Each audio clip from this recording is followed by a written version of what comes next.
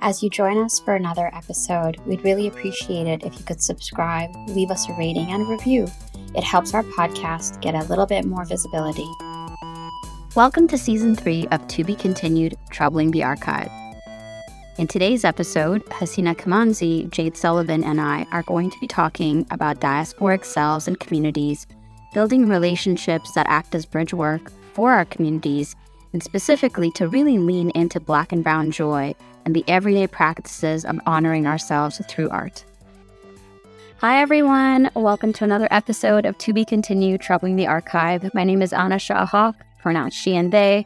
I'm super stoked to have Hasina and Jade with us today. Our episode today really considers, and I was saying this as we were starting it, it's really about all of us sharing tea while possibly having something hot to drink because it's getting cold, very cold. So we're going to think about everyday stories of making art and building relationships and communities through creative practices in Algonquin territories. We're all actually currently in Kanien'kehá:ka territory, but we're going to talk about times in Ottawa. And we're going to lean into stories of turning to creative practices to claim, to reconnect, to make connections in home and in diaspora. I'm going to ask each of our guests to introduce themselves, and then we'll get going. Hasina, would you like to go first? I can go first. My name is Hasina. I am a visual storyteller, as I like to call it. I use pronouns she, her, and I operate both in Montreal and in Ottawa. My name is Jade, she, her pronouns. Currently, during my 9 to 5, I am a community safety statistician, but the thing that drives me and what I love to do, I work as an advocacy lead and a director at an NGO called Feminine, and I'm a board of director at Planned Parenthood. It's a pleasure to have both of you for today's episode. Where do we begin?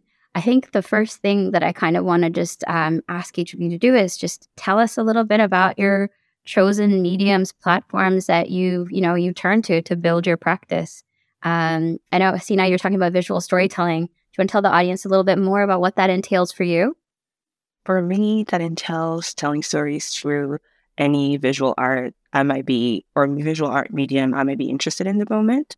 At this current moment, it's acrylics, but I've also dabbled in photography, videography, watercolors, pastels, so on and so forth. I prefer to create art that tells a story. I don't really create for aesthetic's sake. There's no problem with that, but that's not what I'm inclined into doing. That's why I call my practice visual storytelling.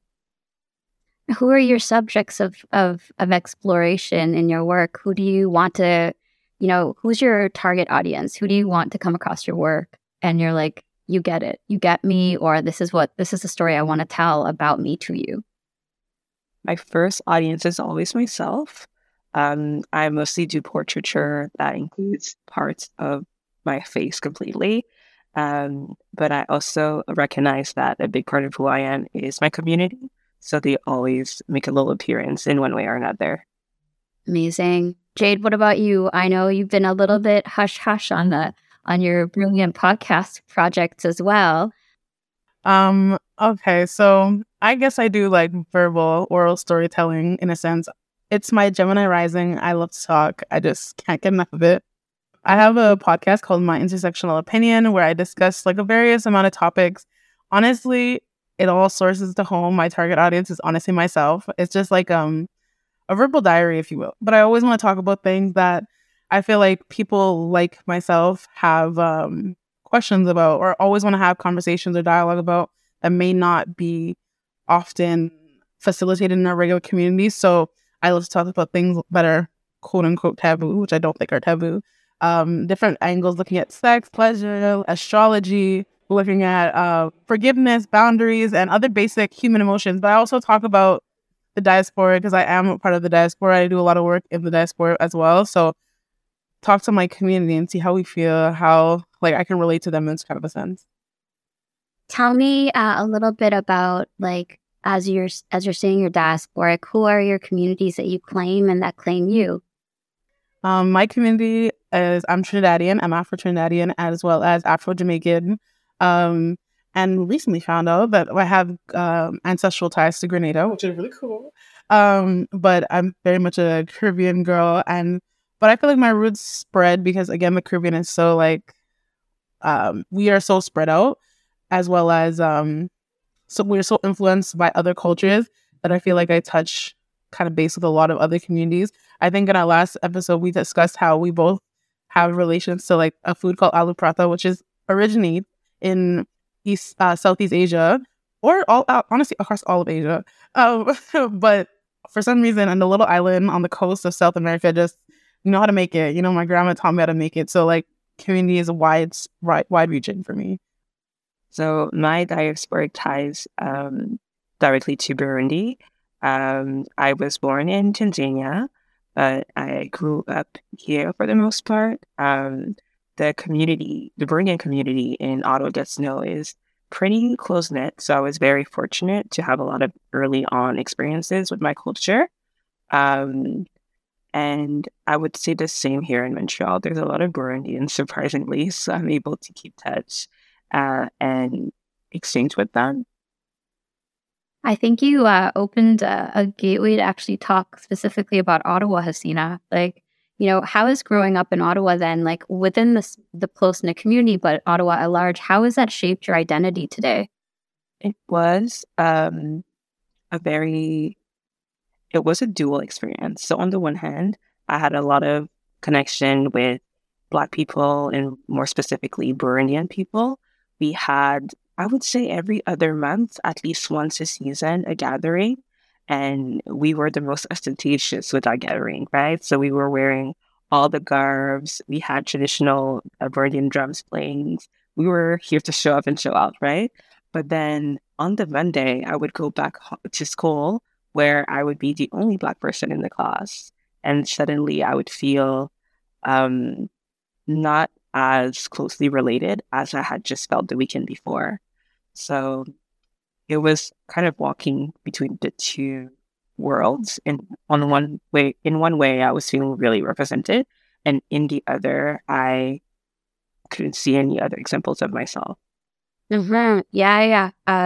I think like that split that happens, it's like both like so joy filled on one hand because you're surrounded by community in like the private spaces, and then the so-called public spaces of like being in educational spaces, but also home and community is also educational spaces. Yeah, I distinctly remember like going to like York Street School off of like Rideau, and like majority of my classmates, if they weren't like kids whose parents work for embassies, if they were from Ottawa or from the nearby region, it was a predominantly white spaces. And so just like the weird code switching that would have to happen constantly. Jade, what did you come to Ottawa like for undergrad, or what brought you into Ottawa? So honestly, my undergrad brought me into Ottawa, as a lot of us, it does for a lot of us, but I actually had kind of an opposite experience than both of you, because I grew up or had my high school experience in the Caribbean. So I was surrounded around racialized people all the time. Like, it was Black and brown people all the time. And it'd be like very odd to see a white person, you know, they'd stand out. But as I came to Ottawa for school, I had like the ultimate culture shock, because like even when I grew up in Canada, I was in Toronto, which was in predominantly Black or brown neighborhoods around my culture and community. But this time I came here by myself. So my mom literally did drop me off and she was like, go ahead. So I was like very shocked at like how othered I felt. I already knew about the concept of being othered or whatever, but I didn't feel it before. I immediately used to say like, oh, now I feel racialized. Like now I feel like there's like I stick out. I feel like I slowly was able to find community in like Ottawa because of a lot of us who had a shared experience of being like, oh yeah, we're not the majority, or we don't feel like we're fully represented in this community, you know. So I have a bunch of friends who are from everywhere, and we made that community in New Ottawa and in Ottawa. And I feel like that's how Ottawa kind of is. You have these beautiful pockets of like these flourishing communities of people that are just like so rich in culture, so rich in knowledge and experience or whatever, doing great things. But in the wider community, when like you step out, like it's kind of stark. I couldn't imagine going to school though, doing it every day in my teenage experience. You know, it sets up. I actually want to go back to what you were saying about code switching. Early on, I don't think that was really my experience. Burundi is a country that was colonized by Belgian people, so we did speak French in at home. So in the French that we spoke at home, I could use it in class, so I never felt like a need to speak differently with my classmate. It's more about like we were using the same words, but we couldn't get across the same experiences. So I remember when we were younger, there was this obsession with documenting what we were doing outside of home. So one semester, we would have to write down every meal we would have. And I would try to express like that I was eating bouillie. And to me, bouillie was made from some type of flour, whereas for my classmate, it was made from vegetables. So it was more like a soup. So I was saying that I had bouillie for breakfast, and everybody was confused. And I was confused as to why they were confused. So despite speaking the same language, we had those like difficulties communicating because of the cultural context that was different. That's fascinating. Yeah.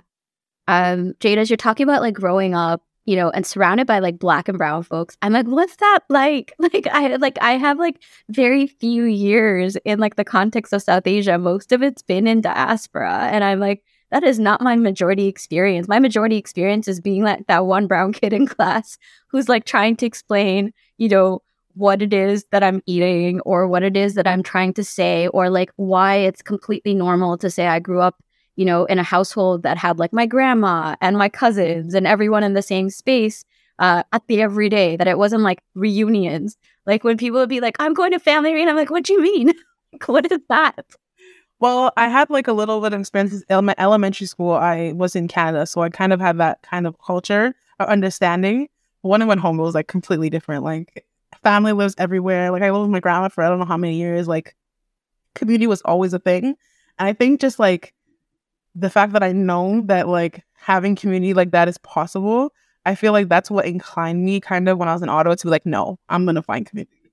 Like I was like, I can't live like this. Like it's great. Like I'm not saying living amongst white people is bad. Personally though, I really enjoy and thrive in like spaces where, I don't know, I see myself and like I don't have to explain my culture. As you guys are both speaking about that, like I've had those experiences so many times where I'm just like having to like break it down into like very simple terms. And I'm just like, I can't explain to you what this is. This is just what it is, you know?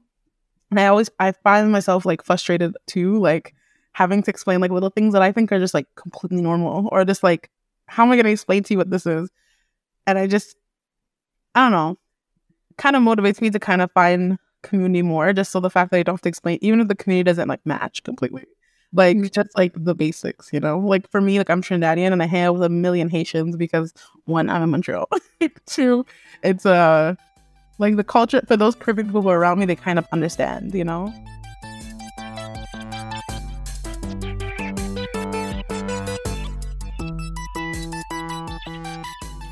What did it feel like for you trying to find community in Ottawa? Like I know you said you came back for undergrad. Hasina, you had your own sort of like internal gateway into Burundian community, but then I imagine to a larger context of Black communities in Ottawa. What did each of those experiences look like for each of you? For me, it was a lot of like I had to create those spaces for myself. That's one of the things I appreciate with moving to Montreal, is that there's less pressure on me to create the spaces that I want to see and that I want to be in. Whereas in Ottawa, if I wanted to be in a market, at least in 2019, if I wanted to be in a market with artists of colors, I most likely had to start that market with my friends, and then it would happen. So the experience was a lot of community building from the ground up, I would say. It's just a lot of work. Yeah. It's a lot of work. A lot of labor. Always. It's always labor to make communities. I think I went through two phases. I went through the community building phase lastly, which was like finally made it out. But I think initially I was like trying to assimilate myself back into like, I hate to use this term, like Canadian culture. Please, you know exactly what I mean. I do not mean, you know. Anyhow, like kind of assimilating myself into like what everybody else thought I should behave like or act like or speak like and everything like that. I had to change my accent because people couldn't understand me. It was just like, it was a mess for a bit. And like, at one point I was like, no, this is not going to work for me anymore. Like, I cannot fix myself into a box to like fit for you guys. So at one point I started building community. Obviously it started after I saw a lot of people building their own communities, or I saw like, I don't know, there's a few people that come to mind, but like, you know, in university you have those groups that are actually doing things. Like, I think one of them was BSLA. One of them, it was like just a Black student leader group, and it was great. And I used to like, okay, yeah, that's how you build community, and creating spaces like that. So like, I continue to do that. And we did that as well as kind of how me and Anna met. Anna and I met in the BIPOC Student Caucus held by the Feminist and Gender Studies Institute. But it was just a space where like BIPOC students could just come together and like rant and like vent, or just have questions, or actually try to make change. But like most of the times it was just like, oh my God, this week I can't. And like just having that space, which is so lovely. So kind of how I made community too.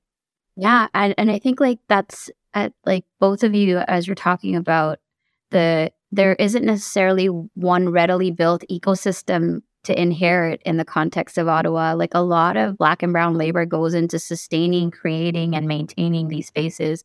And then there's the void that happens. I feel like it's like a running theme in almost every other episode of like the people migrate out, and then you're left with like, okay, well, and if you're coming in new, or if you're trying to figure out what community even means for you, and you want to make those connections, they're not just scattered around, like so visible to the eye. Like, you have to do so much like groundwork, connections, hopefully make one friend who knows other people who can get you in. And I wonder, like, for you, Hasina, how has art been a way to make some of those bridges happen? Has it been, especially in the context of Ottawa? And most definitely was. I will always remember the first art event I was a part of, or that I was invited to be a part of. It was through Maya Spoken. I always have to give her flowers because she opened those doors for me, as she was working at the time with like a youth activation group. So they were giving out micro grants for youth to create projects, but at the same time, they were building events for youth to participate in and be able to connect with other youth or have visibility. So the specific event that I was a part of was sponsored by CBC, which was a really big deal for me. Like, I had never done anything. I was mostly doing my art for myself and sharing it on Instagram for my friends and families to like keep track of my progress. And then here I am presented with that opportunity. And at the show, I was also asked to speak about my art, which I had never done at that time. I was just posting a little silly picture on Instagram and then leaving. That's the extent of my art practice at this point, right? But then I'm asked, okay, like conceptually, why do you do this? How did you get to that point? What does this mean to you? And I had to ask myself a lot of questions, connect the dots, and I was able to present a speech about how actually for most of my life, when I was practicing art, I didn't really think of my experience as something worth putting at the forefront, or even as something that could be considered art. It's only relatively recently that I decided to make it art. And I remember being done and just running back to my art station, because I was also like painting at that event, but I couldn't even make it to my painting. I was like ambushed by like a group of Black women who wanted to talk to me about that speech and also had experiences very similar to me and wanted to connect on that front. And that's the moment when it clicked that like, okay, there are other people in the city like me. We should maybe get together and do something.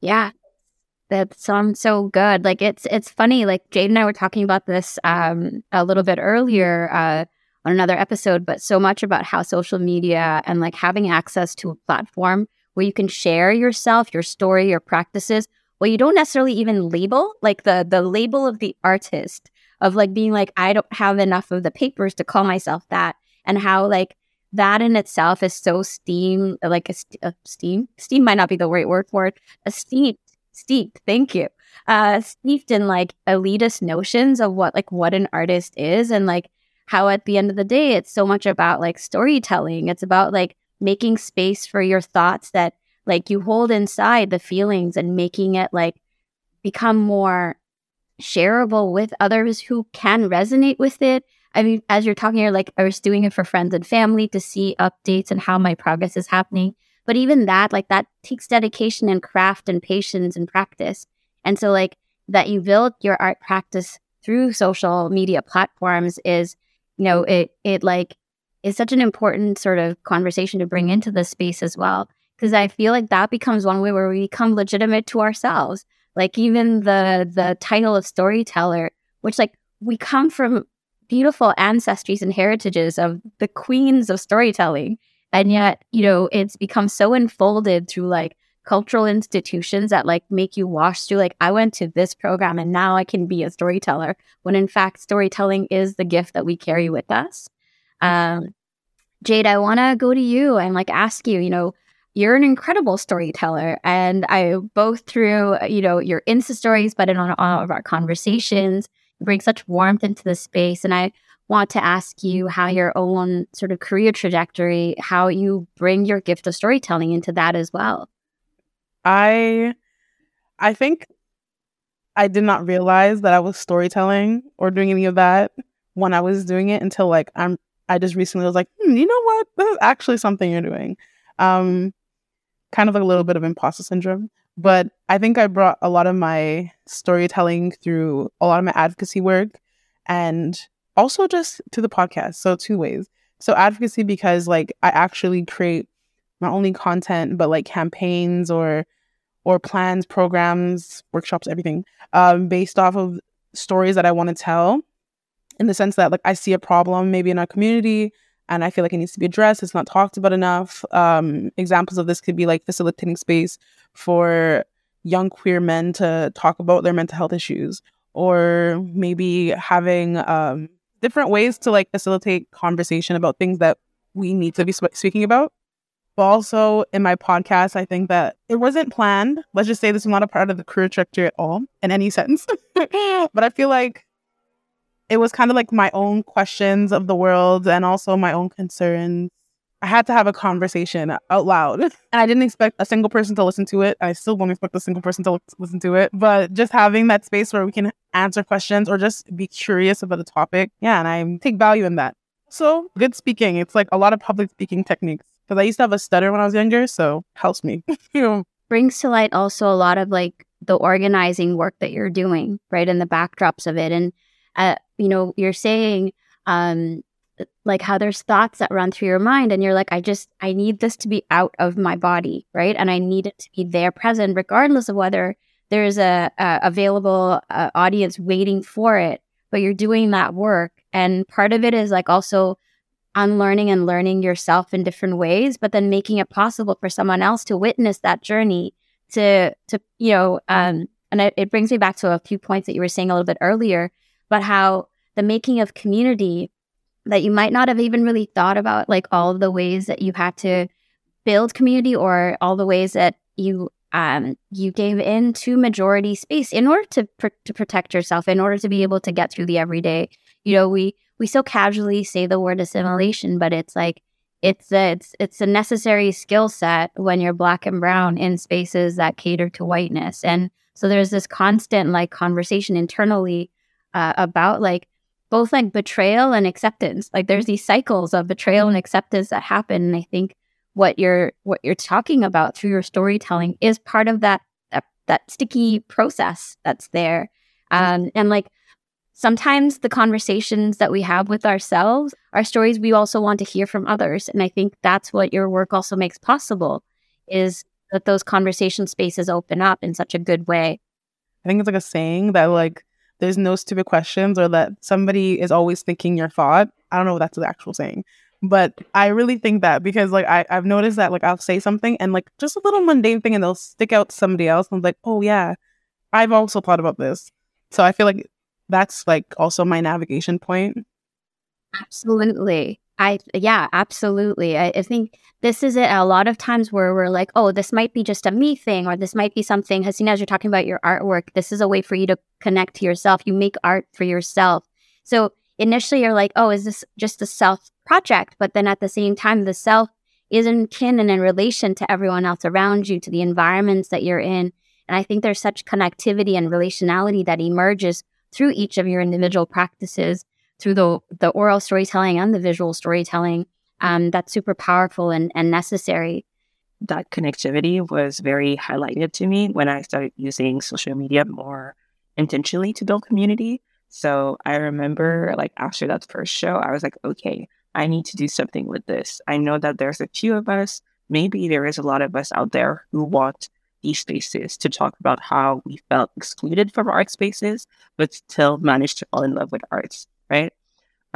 So I would go on Instagram, I would look up like groups, collective, and then I would click the down arrow, and then I would have like a bunch of recommended. I would look through those things.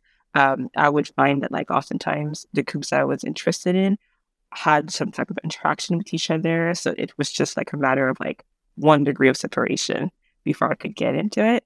So I thought about that when you said earlier that now that we have social media, it brings up a whole new level of connectivity. And that was truly the case for me. Yeah, tell me a little bit more about what that journey looked like for you, like in the context of Ottawa, and like, it's a micro and macro city that like really highlights the challenges of, and you said it so beautifully, like falling in love with art despite all of the gatekeeping mechanisms that are there. I'd love for you to elaborate a bit more on that. I remember vividly being younger and being very captivated by just visual things. Like I loved looking at things.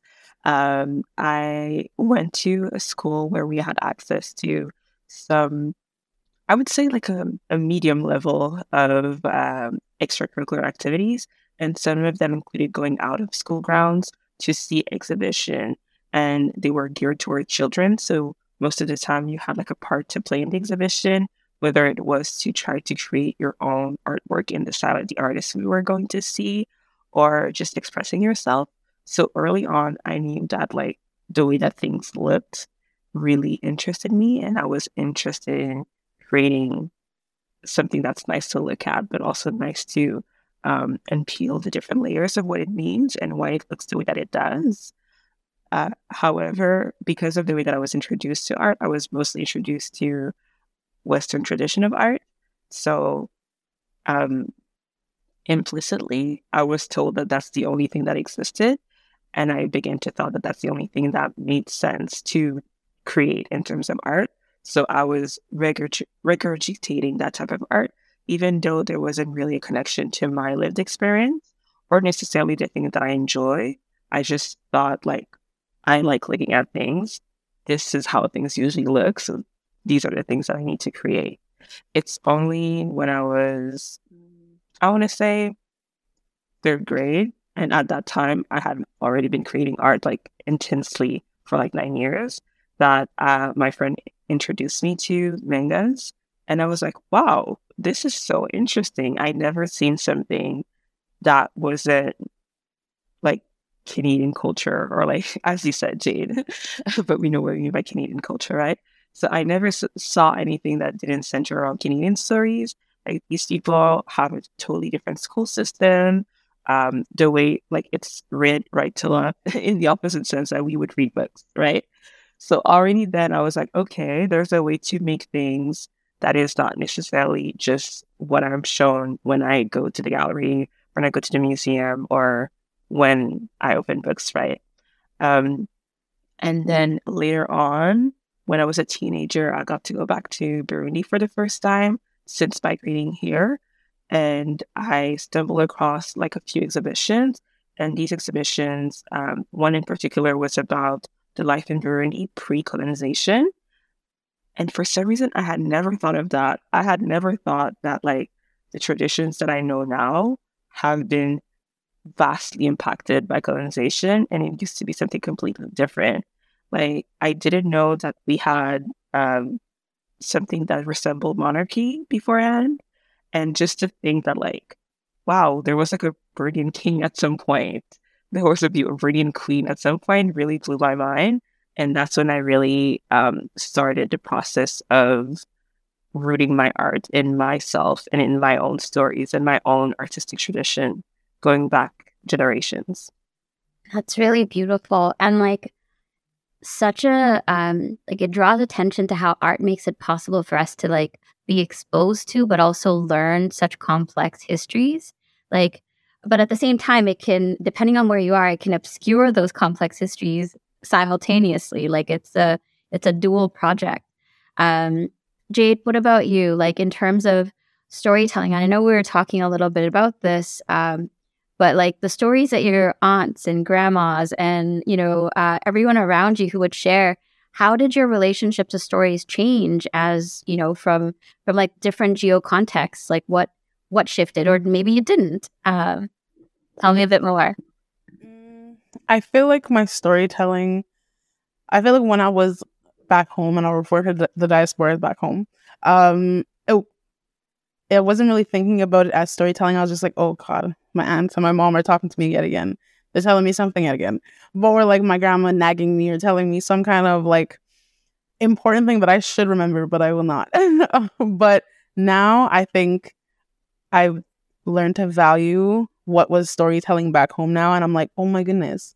Okay, as I age too, because I become my mother and my grandma, I am becoming them. I already know that. But definitely just like allowing myself to like kind of appreciate what they've said to me and what has been said in like just casual conversation as like important decolonial work for myself, but also like the history, like the richness of like oral knowledge being passed down. Like I 100% value that. And I don't think I valued it as much as I do now. And I kind of like take that tradition of the way in which they speak into the way I storytell now, which is very casual, because I've noticed like, let's say in terms of podcasts, people are very academic, they're very posh in the way that they speak sometimes. They will use very large terminologies or very like academic terms, which I'm very happy with. But I like to make things very accessible and also accessible to the people that I'm speaking to. So I like kind of know my audience, and I'll speak in like a very casual way. I'm not very formal. I like to make things feel like, oh, if you were talking to your cousin or your friend or your sister, I'll like make my little commentary. You know, like I refer to everybody as sis because I do refer to everybody as sis. I feel like just taking that like very free spirited way, which my people I tend to speak like. I feel like when taking that into my storytelling, I have more of appreciation. Well, I make better connections with the people who I'm storytelling with, but also I have more of appreciation for like myself because I feel very authentic. But yeah, I feel like my storytelling has gotten even better. I would say it's even better, but I don't know. No, it makes me think like whenever I'm going out and my mom and I are walking, for instance, she'll look at a plant and she'll be like, this is something that we cook with. And like it just takes me to like millions of conversations that I would have either spoken to me or spoken around me that I just like would become like white noise. I wouldn't pay attention. I would be like, oh my God, here's another story. Here's another ingredient for an herbal cure, and like just zone out. And then now I go revisit, or I call my mom and like, tell me about that thing you were saying that helps with like growing hair. Like, what is it that I'm supposed to be taking? What seed am I supposed to be taking? And so like there is this deep appreciation for the knowledge. And I think like the fanciest words are like decolonial, but it's like making me want to unlearn the things that I'm like, oh, this is fact. And it's like, no, it's not. There's like a lot of other stories and information buried and explicitly made clear in the stories that our communities each share with us that like just got downgraded thanks to colonial violence, right? It just got displaced out of time and space as if they don't have equal, if not more valuable information that are carried in them. Yeah. So I appreciate what you're saying, Jade, so much. And just to like comment off of what you just said, I love how like we're now realizing like the inherent importance of like decolonized knowledge or whatever like that, or knowledge of our people. And like it's so funny how like Western society is slowly stealing it again. I'm like, oh my God, yeah. Like spirituality, like, oh my God, like holistic living, somatics, they're giving them so much fancy names. And I'm just like, listen, my grandma was telling me that a long time ago. Like those ginger shots, have you guys ever noticed that it's literally what their grandma tells you to drink when you're sick? It's just blended.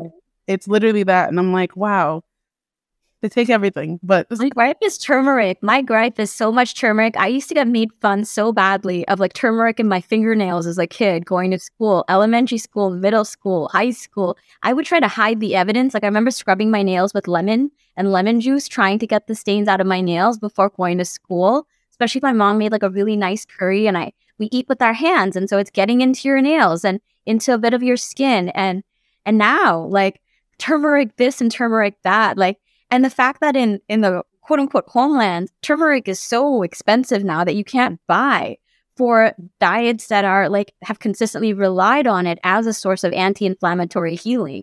Like now again, there's these, I think you said it on the dot, Jade, like there's this taking up all over again. Like there's another loss that's happening that is incalculable in diasporic, languages and experiences. It's like on one hand, you're like, oh, turmeric is acceptable. Ginger shots are now the thing to do. But at the same time, like, what are the material consequences of this information becoming so normalized in dominant societies? What are the implications, repercussions of it in homelands, in other territories? That's a very, like, I wish they would do a little bit more studying on that. I know they're probably not going to do it anytime soon, but if there's a researcher listening, please. No, but I definitely think there's a lot of material impacts on our communities back home. Like with like food and everything, but no, I'll keep with the topic of food and like things like that. I feel like they're definitely being affected, and like the prices are raising so dramatically. I know back home for me, like a lot of people are saying like food is becoming inaccessible, and it's like tripled. Like as we have seen inflation in our own grocery stores, they're seeing a dramatic inflation too, and they're obviously some of the most vulnerable groups to it, susceptible to it. So I'm just like, all these great holistic changes we're having in our societies is having like grave impacts on our communities as well. So like trying to find the balance of that, like where can we kind of have like a healthy balance? I don't have the answer. Literally food for thought, To bring it back to storytelling, not too broad, but I've always valued the way that aunties tell stories. I really enjoy when, like, I was younger and I would go to their houses and we would cook, and randomly we would just go on about how today this vegetable was on sale for only 88 cents the pound. I'll be like, oh my God, wow, tell me more. I don't know what dollar means because I'm too young, but tell me more about this. I think that's a way of connecting. I really value when people tell me random information about things that they're passionate about or that makes a difference for them, because that's them sharing a part of themselves with me, right? I also more recently, I've been watching a lot more of films and movies that are not from here, and that introduced me to different narrative structures that I would have never thought of. Like, I guess we all have the same experience of being introduced to like the general like element of the story, and then there's an incident element. I can't remember the terms, and then climax, and then the end of the story. But a lot of stories are not like that. Some stories are stories where technically nothing happens, but there's a little twist, and that's good enough, and that's the story. So I've been interested in expanding my definition of what a good narrative structure is, and understanding that conflict or something tumultuous doesn't necessarily have to happen for something to be worth recording and worth sharing. Yeah. I love that. Like what you just said, like nothing like has to happen for it to be a story. Like that's so true. And I feel like honestly that's kind of like the basis of kind of storytelling as we're talking about it in this context. Like it's just life. It's just us experiencing life and how it happens. It's not that somebody, God forbid, passes away or something dramatic happens to our lives. It's just like, this is the story of an everyday person. And this is my story. And I think that's just like such a beautiful thing to see. There's so much beauty in the mundane. And I really want us to take the time to like recognize it and record it for ourselves. Another thing that exhibition about the monarchy in Burundi brought to my attention is that colonization did immeasurable damages to the recording of my country's history. And the only thing really that was left was the lives of rich people who, despite all the horror and violence and colonization still had the means to record their lives. But what about the peasants? What about that person who just spent their days selling things at the market? Their lives must have had some sort of importance or something that I think we could learn from today. But unfortunately, they were not able to record it. So today, I think we should do that work preemptively of being able to record our lives and how we view things so that it's not only the people who have so much meaning that their things remain, that they are the only people who are remembered. Yeah, that's like, it's kind of bringing it all into like kind of full circle, just thinking about who like gets to do art, who gets to create art, preserve art, hold memories. And I think that's such a, like, I don't even have a proper word for it, but Hasina, what you just said, thinking about like the maker's aspect of it, like the everyday person who's sewing. I think about the rich tradition of like quilt making and like the stitch work that goes into it. Those, the sort of heritage and the stories that are blended into the everyday artifacts that we have, the everyday objects that we all have in some way or form geographically, they're always different. Like there's, for Desis, for South Asians, there's always that ugly blanket on the bed that like someone got from the market that in diaspora becomes like cultural capital, But if you go into a home in the villages somewhere, every household has an iteration of this fuzzy blanket with some weird print on it that makes no sense. But somehow yet it does. And it's the thread that ties because it exists outside of like saying like official sort of spaces like museums and galleries and like, or really like upper caste people. And I think there's something so important in what both of you are saying that are like speaking such truths about like the banal and the everyday and the beauty and the value that's so much tied to like not the peaks and not the spikes, but literally as we live, as we do our living. It's just so monumental. Takes me back to like Jade's conversation and our conversation about like how we document our everyday. Like I'm an Insta storyer. I have a problem I'm not so unhappy about, and it's like the most mundane of things. And it's the expectation of I'm doing it to witness myself. It's sacred and holy to me. And if someone happens to watch it, great, come join me in my everyday. But otherwise, this is a project for myself to help me feel more connected to the universe that I've inherited and the unpacking that's associated with it. So I love that. Thank you so much, Hasina. Like, so beautifully said.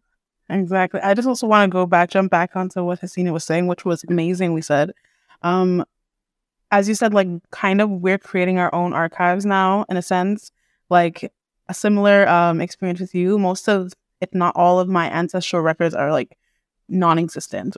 Like the furthest we can think back to was my great-great-grandfather, and they even got his name wrong when he was transitioning islands, so it's not even his real name. It was supposed to be Solomon, and they said Sullivan. So my last name's not even my last name, So like you can't even go back that far into the records, unfortunately. So like I kind of feel like I'm making up for that lost knowledge, like a knowledge gap that we have. Not even a knowledge gap, but just like a recording of it. I feel like in a few decades, what I'm saying is going to be important archival information for another Caribbean diasporic young person, But like, yeah, I'm filling in the gap of all the things that we've missed. We hadn't have time to fill in, or we didn't have the unfortunate means to be able to record all of their experiences and the experiences of our ancestors, their communities, how they existed. Even just a picture, like honestly, even a picture would be suffice. We don't have those. So like now through our work, we're like storing that knowledge. If it's not through visual art, through podcasting, through information dissemination, through our social medias, just through conversations like no. But I feel like that's just so golden that you touched on, and I loved it. I totally agree with you. Yeah, so I also think a lot about the next Burnian artist that's going to come after me. And I think it translates a lot in the workshop work that I do. So right now, the biggest workshop that I give is a workshop on Z 101. And I've taken a lot of time building that workshop. But through building that workshop, I was able to meet artists who are sometimes a bit older than me or sometimes much, much older than me, and have a larger understanding of how zine making managed to push forward different types of cultures, whether it is queer culture, Black culture, punk culture. So I get to have these conversations with them through trying to plan that workshop, and I make sure that these histories are recorded whenever I teach this art making, so people know that despite not maybe being the face of the movement, they still have a very big place or a big role to play, or a lot of ancestry within that medium, you know? I love how all of the conversations today really like shine a light on how each of you are building your own archival practices. You know, like a lot of times when we say archives, when we hear the word, it becomes like brick and mortar somehow under some sort of guard and like state secrets or state kept narratives and stories. And there's something so important about like stepping away from that model and thinking about how we not only carry our own archives, but how each of us through our creative practices are making it possible for like alternate stories to come to life, to also be centered in so many different ways. I want to thank both of you so much for spending time with me today, for sharing stories, for telling us all about your different approaches of keeping stories and building stories and honoring yourselves and honoring the communities that you're coming from. It's been really beautiful and really powerful. And I can't wait to see what other projects come about in the next little bit, and how each of your practices will grow and who else will get to witness it with you. Thank you so much for having us. I think this is such a lovely space, and I'm so happy I had like the opportunity to have this conversation. I learned, I felt, man, I've seen it, but I felt the emotions. And I really just learned a lot more about our diasporic situation as it comes out of Ottawa, but also each one of you. So thank you. Thank you so much for hosting this space. In closing, I want to say that my diasporic blanket had the polar bear on it for some reason. To this day, I don't know why, like a polar bear would make sense in an African household, but this is what I had.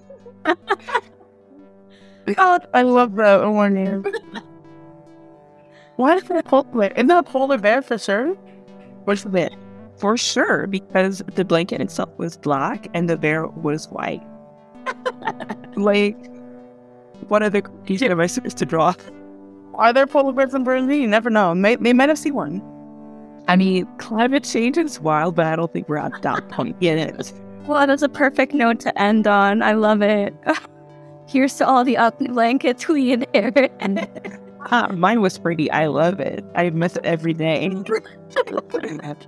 Thank you. Thanks for joining us for another episode. Don't forget to subscribe, leave us a rating and a review. It helps us get that much more of a platform. To Be Continued, Troubling the Archive is hosted and produced by Shah Hoque. Technical support for the show comes through from Svin Sun. A major thanks goes to Hunter DeWashe for their wonderful work in creating the logo for the series. The intro and outro are commissioned works by artist Chris Bucko-Binkowski. The show would not be possible without the support of QAG and the Canada Council for the Arts Digital Now Grant.